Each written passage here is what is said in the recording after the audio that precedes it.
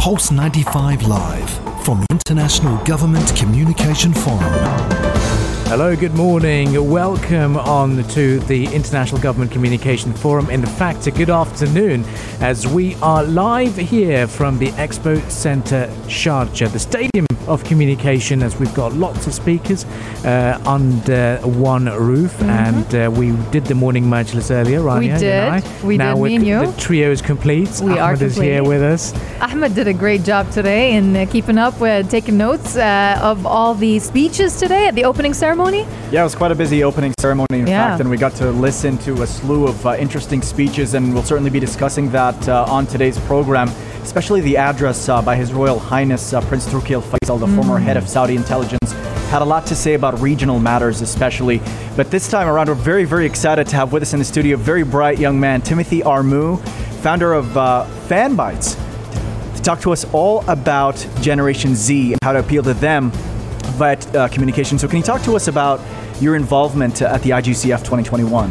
Yeah, so I will be speaking tomorrow. I will be speaking tomorrow at 9, and I'll be talking about the importance of reaching young people, but more importantly, how the government can reach younger people.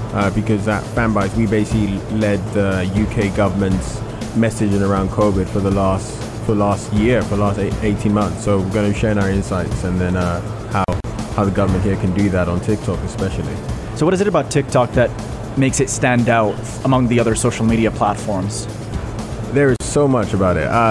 So there's a couple of main things. I think the first one is that it is probably the most defining thing that affects youth culture at the moment. So all the memes, all the news, all the viral trends, they're all coming from TikTok. And also, if you consider that where a lot of young people's consumption of content is coming from TikTok. Now it's even more than YouTube and Instagram. So when you add those things, it is probably the most valuable platform right now for an organization to spread the message. And we've seen, in line with the International Government Communication Forum, looking at TikTok, have you seen a lot of governments utilize this platform to sort of to gear their messaging towards younger populations? Can you talk about how effectively they've been doing that over the years and how maybe you think you can improve that a little bit? So, I mean, the first thing is not many governments have been using it. Yeah. Primarily because I think with every new media, I think this happened with Facebook, this happened with YouTube. With every new media, there's always a lot of reluctance because you have a lot of people who aren't actually native into the platform, like people who aren't actually using the platform.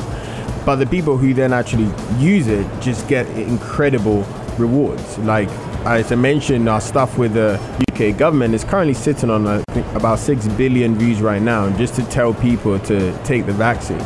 The reason why it gets those crazy numbers is because they are one of the few people who are actually talking about COVID on the platform.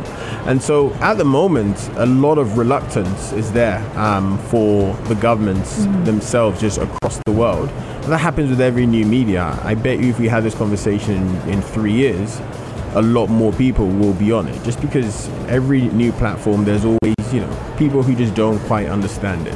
So how can the public build trust in social media influencers in particular, and how can influencers take their responsibility as well towards their country and also their country's reputation from your point of view? So I think the main thing, and we've actually seen this shift probably over the last 3 years, where when influencers started becoming a thing, it was very much, people selling teeth whitening services and all that stuff, right? And now it's actually become people who understand that they have a very key audience, and they are effectively the new TV. This is something that I say a lot, is an influencer is not just a person, they are actually becoming a media brand, which is overtaking TV and podcast and radio and all these different platforms. So they are starting to actually realize that they have a responsibility to make sure that they are spreading the most positive messages. On that note, in the light of the increasing trend, obviously, of advertising and advertisers trending towards social media platforms more than the readable ones, and for example, the newspapers and TV and all of that. From your perspective, where do you think the press is going, or the future of communication is going from now on? So I think it would in about 2-3 years, I think it would be very, very rare to have a traditional media publication who doesn't have an active social audience across Instagram, TikTok, and YouTube. For me, I think it will almost become a case of, what are you doing? And so for me, the way I see press moving is them taking their traditional content, pairing it up with these already influential thought leaders on social media, and them actually becoming one and the same. So many people forget that actually at the moment, social media is the internet. That's true. Like, there is no distinction between the two. When people go online, their first point of call is they go on social media. It's not like they go on some other external site and then social media is something else. So if people want to understand how to actually conquer the internet, if traditional media want to make sure they're not left behind, they have to realize that social media is the internet and they have to be on it. I've got to touch upon this, Tim, in terms of the audience of what's going on, and I'd like to have a look at.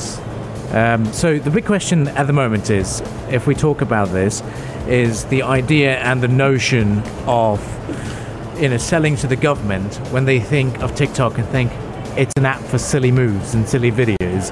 How did you convince the government to get involved and look, this is how we're going to come up with the communication strategy? So one of the ways that we actually did that at the beginning was we actually just show the fact that there was a lot of misinformation on there, and there was already so much, I guess, bad actors on TikTok anyway.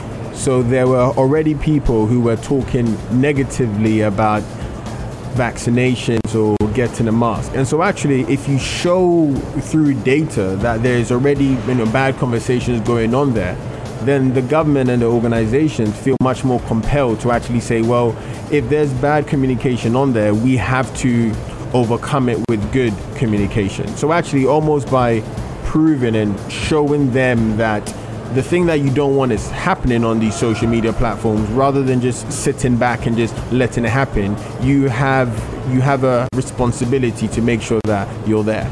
And so by going at it that way, that is the way that you are able to actually get, especially very, slow organizations to move fast. Okay, so now I think we'll have to cut it at that, because we've got the prayers, the call to the prayers, Avan lined up for on Pulse 95 Radio, where it was a very insightful conversation. Thank you for joining us, Timothy Amu, the CEO and founder of FanBytes. Thank you.